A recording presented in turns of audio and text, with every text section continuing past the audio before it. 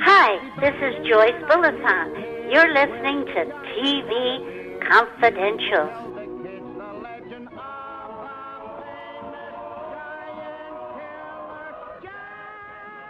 Ed Robertson with a reminder that we will replay our conversation with actor James McEachin that originally aired Veterans Day weekend 2014, beginning at the top of the hour. We hope you stay tuned for that. In the meantime, Greg Ehrbar is with us for another look at recently released DVD or streaming titles that we think you will find of interest. Greg Ehrbar, author of the forthcoming book, Hanna-Barbera, The Recorded History. You can read Greg Ehrbar twice a month, cartoonresearch.com. Greg has a special guest this week, that being actor, author, and comedian Nick Santa Maria. Nick is the co-author of the annotated Abbott and Costello new book that is due out later this year from our friends at McFarland Books. Greg and Nick talked about two new Abbott and Costello Blu-ray releases from our friends at ClassicFlix.com. Last week we talked about the digitally restored release of Jack and the Beanstalk, starring Abbott and Costello, now available from Classic Flix. With that in mind, good. Since we were talking about New York,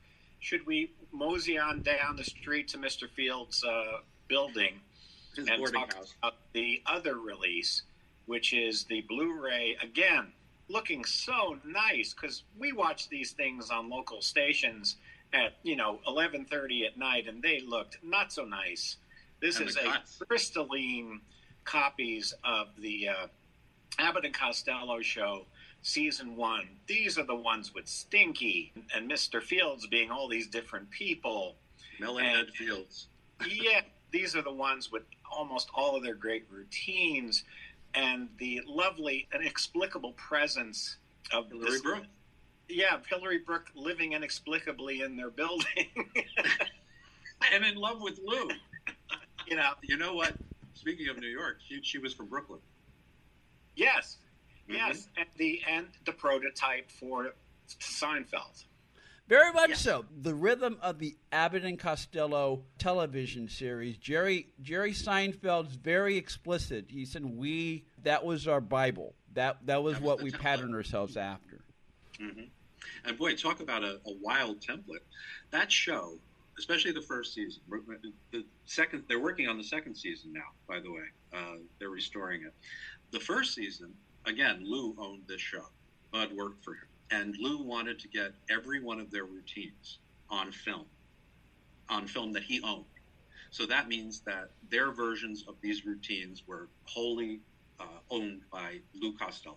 And if you look at it more broadly, by Abbott and Costello. So he did that. And that's why all of a sudden, whatever plot there is, and I'm holding up quotation marks, they fit in as many routines as they could. And it comes off as wild. It comes off as almost spontaneous. And Lou was ad-libbing all over the place. Let me just give you one quick thing about Abbott and Costello and their work methods. And this is why I think maybe they don't have that same level of respect that, say, Laurel and Hardy do. They were not rehearsers. They barely read their scripts, even the movie scripts. They would show up on the set after the assistant director would go over and break up their card game. They would come over to the set and they'd say, okay, what are we doing? And they're like, okay, well, you come in, the little girl needs some medicine. And so, Lou, you tell her you're going to get the medicine, and then the two of you, make your way out. That's all they needed. And then all of a sudden, it's a scene, To be honest, I hate to talk this way, but I've been a comedian for almost 50 years now. And that's the way I work. I don't like spontaneity to be sucked out by too many rehearsals. It's one of the reasons that people stopped hiring me for theater, musical theater, because I like to be free. I like to, whatever. I like to play. That's my thing. But Lou was exactly the same way. And they would always have an extra camera on him because you never knew what he was going to do. So anyway, that's a very loosey-goosey show, very funny. But that's the way a lot of great comics work, because that's the way Robin Williams worked with the extra camera, and that's the way famously Gleason worked. Yeah, and they were very good friends, by the way, Gleason and Lou. This started with their movies back in 1941. The director, Arthur Lubin, just said, wait a minute, we're missing some gold here. Get another camera. So they started it there. He was a wild man. Lou was just he was a great improviser. He was a great verbal comic and an amazing physical comic. I don't understand why that people look down on it. Comedy is in a way, just like animation is kind of a stepchild to live action. A director has to go into live action. It's going all the way back to Frank Tashlin to be a director. And a television actor goes into movies and that kind of thing. Even though comedy is harder, it doesn't seem like it. And it isn't, again, important to win Oscars. It's because you have to laugh at it. And yet laughter is an emotion. It seems frivolous in some way and taken for granted. And yet so many classics are comedies. I Love Lucy is a comedy. Abbott and Costello were burlesque comedians, and so they don't seem as refined. They're more the street comic, the New Yorkese comic, and that's one thing. The other thing is comedy in general, just like animation, isn't looked upon, because you look at it even now. You go back to Frank Tashlin. He was making terrific comedies, but he was making terrific cartoons. But people think, oh, Frank Tashlin, he made movies. And it's the same thing now. You've got these great Pixar animation directors, but they got to get into movies. Oh, well, he made Mission Impossible. Yeah, but he made The Incredibles, Brad Bird. Which is more important? But what wins Best Picture? Wins Best Actor? Comedy isn't important. It also looks easy. Comedy looks easy. So easy. Yes, it does. And if people knew how difficult it is to put a comedy up, it's so delicate. It's like a watch. It's like putting together a watch. You have to. That's a good thing about timing, I guess. But it's intricate. It's very intricate, and every audience is different, which makes it really hard. But it's the Fred Astaire theory. People look at Fred Astaire and they go, "Oh yeah, he's great." Do you know how much work went into that thing that you just kind of sloughed off by saying, "Oh yeah, it's great"? It looks easy. He makes it look easy. You have to work very hard to make it look as natural and easy and seamless as it appears on screen. Well, Ed and I can tell you also that when you're a writer, it's kind of an invisible art because everybody writes things, especially now because of email and social media. Everybody writes. Mm-hmm. And so a lot of people don't understand what the difference is between writing and being a writer. They just don't see what it is that you do. But when you have to sit down and write a thing, it never ceases to be daunting because it's not easy to do. that blank page. It's easy to do a terrible job at it, but it's not easy to do. No, it's not. Not at all. And when you do well, you shouldn't see it happening. Just like a film composer, you're not supposed to hear it really. Mm-hmm. And it's don't let them see you sweat. Quote unquote, everybody writes, but not everybody writes books. That's a whole different skill set. Stay with us, folks. We'll be right back. How The Tonight Show covered up Bill Cosby's blatant sexual inappropriateness. TV Inside Out is the new book full of true stories of Hollywood double-dealing and broken promises. Blackmail schemes, suicides, and murder plots. You never knew how many of your favorite performers cracked under the pressure. What fellow comedian sat at Rodney Dangerfield's deathbed for hours every day, unsuccessfully hoping to bring him out of his coma? How big was the check Mel Blanc's son received after fighting with Warner Brothers for 50 years of cartoon residuals? Who was the one citizen of Mayberry that Andy Griffith feuded with? What chart-topping pop rock and roll group suddenly had 8 contracted appearances on The Ed Sullivan Show canceled following a backstage argument? TV Inside Out goes behind our screens and behind the scenes.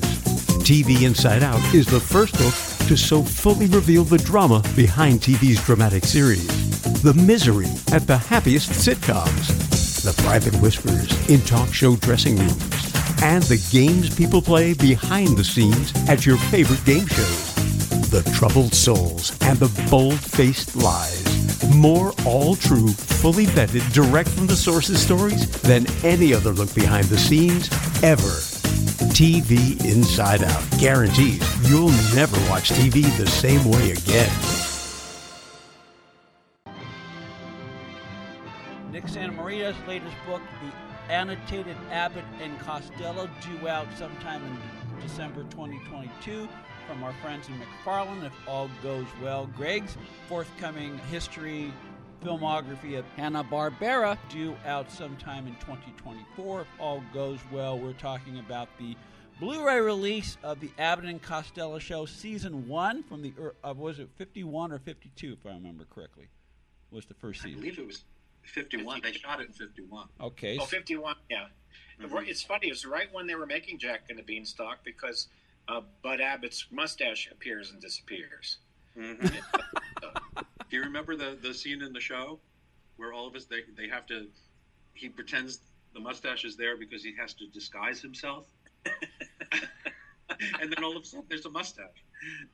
So Jack and the Beanstalk was the first film he had the mustache in. If you like Warner Brothers cartoons, if you like The Honeymooners and Lucy and that kind of comedy that's very rich in, oh wait, I can't wait for this scene to come up, I can't wait for this part to come up, you'll like these because they're rewatchable and you'll have your favorites. One of my favorite routines is one that that's not even quoted much, and I think it's in the Getting a Job one, where they go to Field's employment agency and he says, you have to act like you don't want a job. Mm-hmm. And you have to belittle everything, and they criticize everything in his office, and picture of his wife, and the carpeting and all, and he throws them out. And then what's even funnier is when they come back and do it exaggerated overpraising. My goodness, this lady! If this was not your wife, it was. And I could see also Art Carney and Jackie Gleason doing a similar thing, because it's that with Mrs. Wiedemeyer, which is one of my favorite Honeymooners, because it's so beautifully executed, and you want to see it over and over again, even though you know it by heart. You want to memorize it. So it's so much fun. I make a point in the book. Let's go back to why they didn't have the respect maybe that others did. Groucho Marx said two things about Abbott and Costello. One was that Bud Abbott was the greatest straight man of all time, and I have to agree with him. Number two, he said that he thought Abbott and Costello were lazy comedians, because they relied on their sketches over and over and over again, not only on stage, but in several films, on their television shows, their live TV shows, on the Colgate Comedy Hour. And my point was that you can't really hold that against them, because it would be the way the audience saw it. Imagine going to a Sinatra concert and he doesn't do New York, New York, I've Got You Under My Skin, or any number of songs that he sang over and over and over again, because the audience wanted it. They wanted Abbott and Costello to do these routines because, to be honest with you, they seldom did them the same way. Look at every version of Who's on First that's available to you. Every one of them will be different. Yep. So why not? Why not? The greatest hits, It's exactly true, and it became a blessing and a curse. And I think in the movie, maybe it was Who Done It. This is probably in your book, because they actually make fun of the fact that Who's when he turns on the radio. Yeah, because they knew they were overdoing things, and I think at some point he was trying not to do the things a lot. But yet people expected that of him. Steve Martin ran into the same problem, and he couldn't even tell when he was funny anymore, because he would book these stadiums and anything he said was getting cheers and screams, and people were saying his lines back to him because they'd met them. So they were in the same situation. It goes back to my soapbox about Hanna-Barbera. They were always accused of that, and it was not an accusation that wasn't just. But it was a situation where their great success was volume and what worked. And Barbera would constantly say, we do go in pitching other stuff, but this is what I can sell, and this is what sells, and this is what keeps us open. And there's so much of it that it starts doing that. And it's a vicious cycle. So what do? We do keep trying to do other stuff, but what do you so it's a dilemma, but it's also, in a way, a good thing, but not always. But sitting back and criticizing it is not fair all the time. No, I agree. But it's content, and content works for a program like this. Yes, As long as you understand we are contented. what it Yeah. But you know, that's what's so cool about these episodes, you know, and let's give Stinky some time. I mean, please. Joe God, Gossip. when we were kids, Stinky, you know, Gilbert Gottfried, God rest his soul, when he said Stinky used to scare him. We would cheer when Stinky came I on. loved him. I never understood that, you know. But then again, think about it, Greg. Think about it. Here was a fat, middle-aged old man dressed in a little Lord Fauntleroy. We never questioned it. I never questioned it. I thought it was one of the funniest things ever. Nowadays, there'd have to be an origin story of how he became Stinky. The backstory. Oh, that's great. You're right. That is part of the. That's one of the go-to tropes in movie making and superhero TV shows. I'm trying to remember. Is Stinky the equivalent of what Newman was on Seinfeld, or is it? Yeah, that's a good, very good assessment. Because Stinky was kind of the bane of Costello's existence. He was always sucking him into these games, and Lou would always end up losing, you know, getting hurt somehow. Sometimes it turned around on Stinky, of course. I love that name. But they were old friends. They loved working together. They knew each other way back, you know, in burlesque and that whole thing. He was a big fan, actually, of Joe Besser's. Lou was. Season 1 of the Abbott and Costello show, fully restored, now available through Classic Flicks, as is Jack and the Beanstalk, the feature-length children's movie produced by and starring Abbott and Costello, also available through Classic Flicks. Nick Santamaria's book, The Annotated Abbott and Costello, coming in December 2022, if all goes well, through our friends in McFarlane Books. Where we play our conversation with James McEachin from Veterans Day Weekend 2014. We come back for hour number 2 of TV Confidential. Stay with us. Be part of our conversation. If you like what you hear, have thoughts on this week's program, or have an idea for a future edition of TV Confidential, we'd love to hear from you. You can email us at talk@tvconfidential.net, talk@tvconfidential.net. You can also message us at facebook.com/TV Confidential, x.com/TV Confidential, or at TV Confidential on Instagram. And if you're listening to us on the TV Confidential podcast, please be sure to hit the subscribe button. This portion of TV Confidential is brought to us by our friends at Front Porch Realty, the community of realtors in the Northern Bay area of California that is committed to finding the solution that is best for their clients. Whether you're a first-time home buyer or looking to sell or lease your property in Northern California, call Karen Strain at 415-886-7411 or visit frontporchrealtygroup.com for more information on how they can help you.